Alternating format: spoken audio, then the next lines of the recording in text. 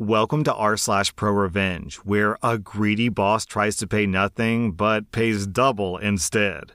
Our next Reddit post is from Satisfaction Tall. My first job out of college was for a local TV station. The owner was, and still is, the worst human being I've ever met. This guy has money, but he'll cheat and lie, anything to get out of paying his bills. When I started working there, the owner had just signed a contract with DirecTV to become part of their broadcast package. Since they were at the time purely a local TV station, this meant that we had about 2 months to upgrade our system so that we could start broadcasting to DirecTV customers in the entire Bay Area. Every day that we failed to do this past the deadline means the owner would suffer a penalty as per the contract. Not knowing about how any of this works, the owner hired a friend of mine to come in as a freelance consultant. My friend told him that for about $15,000, he could get a system that would automate the entire process, which, of course, this guy didn't want to pay for. He told my friend to find a cheaper way to do it, costing about half as much, and to pay for all the hardware up front, and he would reimburse him later. Knowing what a piece of garbage my boss was, I warned my friend not to front the money because he would not get paid back. My friend just smiled and said, "Watch me." So he made the system work. We went live on schedule and the owner was happy. Then my friend presented the guy with the bill. Immediately, the usual excuses start. "Oh, I'm a little short on money this month. Can I pay you later?" Then my friend pulled out the trump card. Not only did my friend threaten to take all the equipment back and take the station off the air, he revealed that in order to get the uplink working for cheap, someone had to come in every day and code the broadcast manually. It's not a terribly complicated procedure. It takes like 5 minutes. But, of course, no one else at the station knows how to do this but him. So, either the owner can pay what he's owed, plus a $2,000 a month consulting fee, or the station goes dark and he starts paying the penalty to DirecTV. That douchebag paid. Fast. So, instead of the guy paying $15,000, he ended up shelling out more than double that amount because my friend lapped up his $2,000 a month fee for close to a year before he felt bad enough and finally taught someone there how to do it themselves. Moral of the story, only thinking about short-term gain will always cost you more in the long run. Our next Reddit post is from 6 Overmore. At the restaurant I used to work at, there was a chef who made the best gumbo I've ever had. However, the management was awful. The only employees who stayed for very long were the ones who paid well, such as Mr. Gumbo. Customers knew him by name. Then, one day, he called in sick, which he had never done before, and management didn't let him call out. He had enough and quit. But he also burned a few bridges. He took all of his notes with him, which had ratios, spices, times, and temperatures. Everything. We had no idea how to make his gumbo. They then tasked me with recreating it. Well, my gumbo was nowhere near as good as his gumbo, so most of the gumbo customers, which was a lot of them, left. I quit shortly after. From what I heard from my friends who still worked there, the business almost went under. This was Mr. Gumbo's way of making the management pay. Our next Reddit post is from Scooter McGee. I worked for a large private training company that also owned 3 other smaller sister companies. As a training consultant, I looked after our largest client. Because the client that I worked with served alcohol, all the staff working for them needed to have their certificate to be able to serve alcohol in the restaurant. While our company itself wasn't accredited to be able to provide this qualification, one of our sister companies was. I had 22 students who needed to either complete or update their qualification, and since mine was due to expire soon, my manager wanted me to attend the session also. But it was a free qualification. I would get to do it alongside my students, and my manager said that I could have the Monday off to make up for my time. I was more than happy to attend. As a trainer, it's our job to inspect any site that we'll be holding a training session in at least 1 day prior to ensure that the venue is appropriate and adheres to safety standards. If we deem it unsafe, we have to report it, and we can't hold a session unless the safety concerns can be rectified or if we can get approval for a different venue. This is not only legally part of our job, but it's written into our contracts. All 23 of us turn up to the store at 8:45 a.m. as the session was due to start at 9. The trainer comes downstairs and I introduce myself. He then starts ranting about how the room upstairs isn't safe to hold the session in. I asked, why didn't you come and do a safety check of the venue prior to today like you're supposed to? He said that he didn't have time, and now he's annoyed because he has to cancel the session. I explained that this is extremely unacceptable and that I'm not happy with him at all because he knows that he's supposed to do the check before the day of the session. And that not only have I traveled 2 hours on my day off for this, but I had 22 students with me who all had to change their schedules to accommodate this session. I explained to him why this was extremely unprofessional on his part, and he scoffed at me, telling me off because he's been doing this job longer than I've been alive, and I know nothing.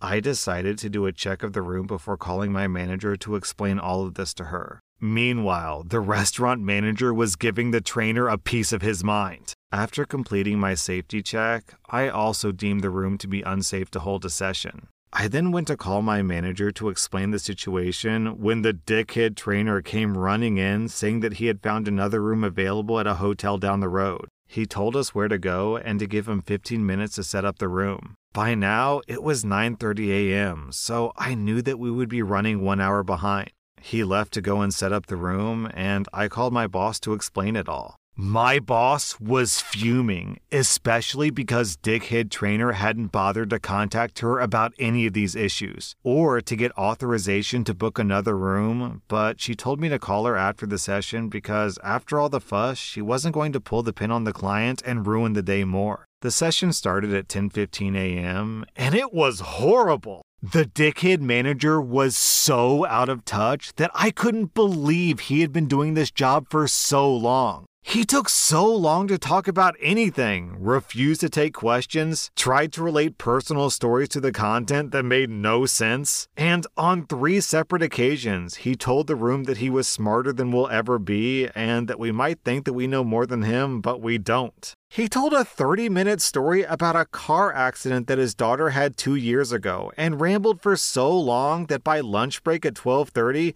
we had gotten through 4 pages of content out of 230. My students were freaking out about the timing and were clearly frustrated by the dickhead manager. I was so frustrated and embarrassed that this guy was representing my company. I went back to the room early to ask dickhead manager to move along with the content faster so that we could take the test on time. He told me the test would take an hour, so I told him that it would need to be taken no later than 3 p.m., and then he would need to keep his content relevant to the test so that we could all get out on time. He agreed. Well, by 2:45 p.m., I was more pissed than ever. I demanded that he let us have 15 minutes of reading time before we started the test because we were only up to page 34 in the book and we didn't have time to listen to his stories. He argued with me, telling me that he would fail me if I kept speaking back to him. I tried explaining respectfully over and over what the issues were, but he wouldn't hear any of it. He told me that he would fail me no matter what my score on the test was because of my attitude.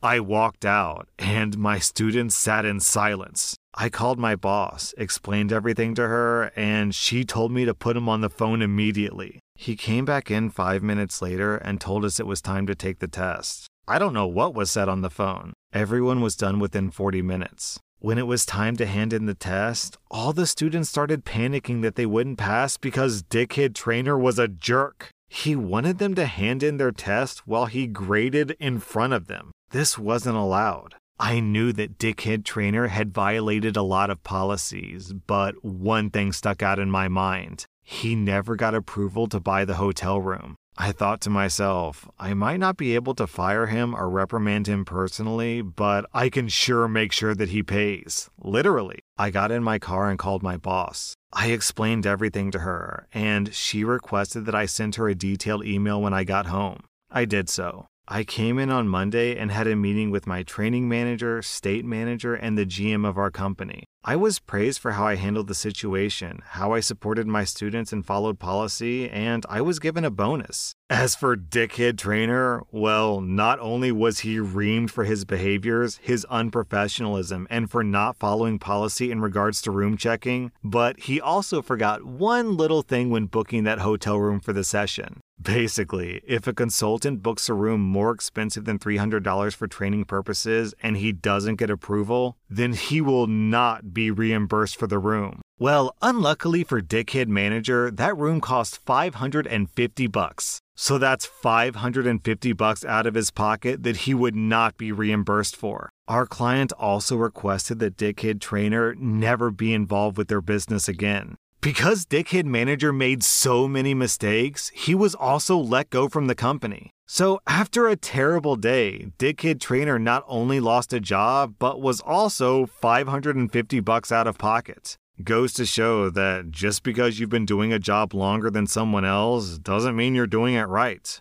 OP, it sucks that you had to come back in on a Monday when it was supposed to be your day off, but hey, if it got this guy fired, I think it's well worth it. Our next Reddit post is from the Foot 58. About 20 years ago, I worked in the technology field as a sales engineer, supporting sales reps. A new sales rep manager joined the team, and they didn't like the control that sales engineers had over the sales process. Because I was the lead sales engineer, he decided to make me an example of his brilliance. He got a very large lead with a bank and closed a very large deal without involving any sales engineers at all. Just after the deal closed, he called me to gloat, saying something to the effect of, "The biggest deal this month. Oh wait, you didn't participate at all." About a month or so later, I got a call from that manager in a bit of a panic, and I partake in a conference call with the customer. It was decided that I had to come to the company for a meeting. At the meeting, I figure out that the sales manager and the sales rep totally screwed things up, and they sold the customer an incompatible set of solutions. In the meeting, I casually mentioned that maybe the customer could return one half of the stuff and replace it with another because they were roughly the same price. After the meeting, the sales manager starts complaining to me for mentioning price because price was the exclusive domain of the sales rep.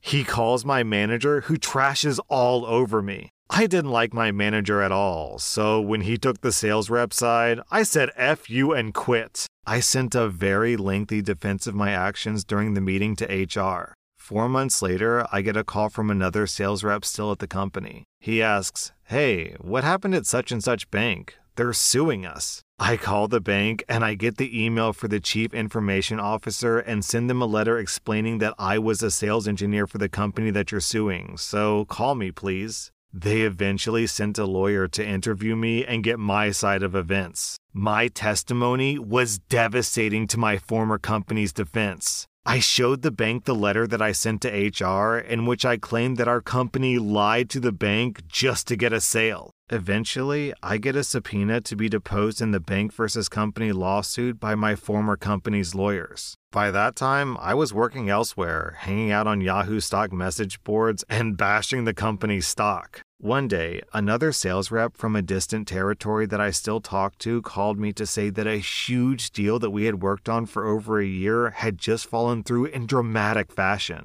I posted that information to the Yahoo message board devoted to that stock. The stock crashed $13 the next day. I wonder if my post had anything to do with that. About 6 weeks after the stock crash, it's the day before that I'm supposed to get deposed in the bank versus company matter. I get served with a lawsuit by the company because they had used slap laws to get my identity from Yahoo and sue me for the post that crashed their stock. So I went to the deposition the next day and said, "I'm sorry, the company you represent today just served me with a lawsuit last night, so this deposition is over." They were dumbfounded. Turns out there were 2 separate legal teams, one working on defending the company against the bank's lawsuit, and one finding that pesky internet troll that crashed their stock, and the 2 never noticed the same person was central to each. The company settled with the bank and dropped their suit against me soon after. And that long letter that I sent to HR, it turns out that the managers above me just didn't read it. Once the lawsuit was over, the sales rep, sales manager, and his manager were all fired.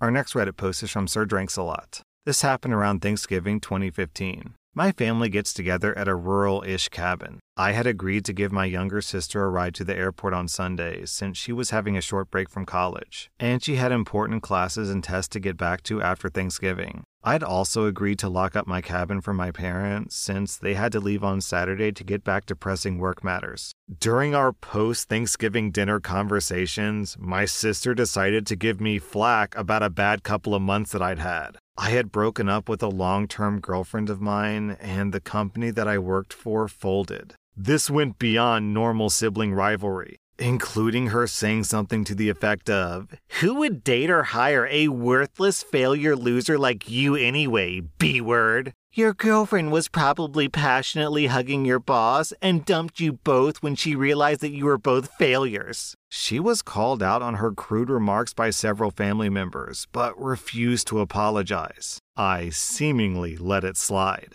I had plenty of emergency funds, had a few job prospects lined up, and was actually hired shortly after with a nice salary bump. And I was okay with being single. My sister's vehemence was out of left field though, and uncalled for. Sunday morning, I waited for her in the kitchen with a bottle of Jack Daniels. "Hey Heather," I said when she entered the kitchen. "Want to apologize for your awful comments the other night?" She laughed. "About you being a dickless failure? Nope. Now let's get going. I have a flight to catch." "Fair enough," I responded, and poured myself a double, then knocked it back. "What the F are you doing?" she screamed. "I have a plane to catch." "You sure do," I responded cheerfully. I paused, then repeated the pour and slam. "Well, shoot. It looks like I've had too much to drink and drive. I guess we'll have to wait until you're effing civil, won't we?" She pulled out her phone and screwed with it for a few seconds before I said, "There aren't any cab companies or Ubers around here. I'm your only ride. So you can apologize for being a B-word or you can miss your flight." "F you!"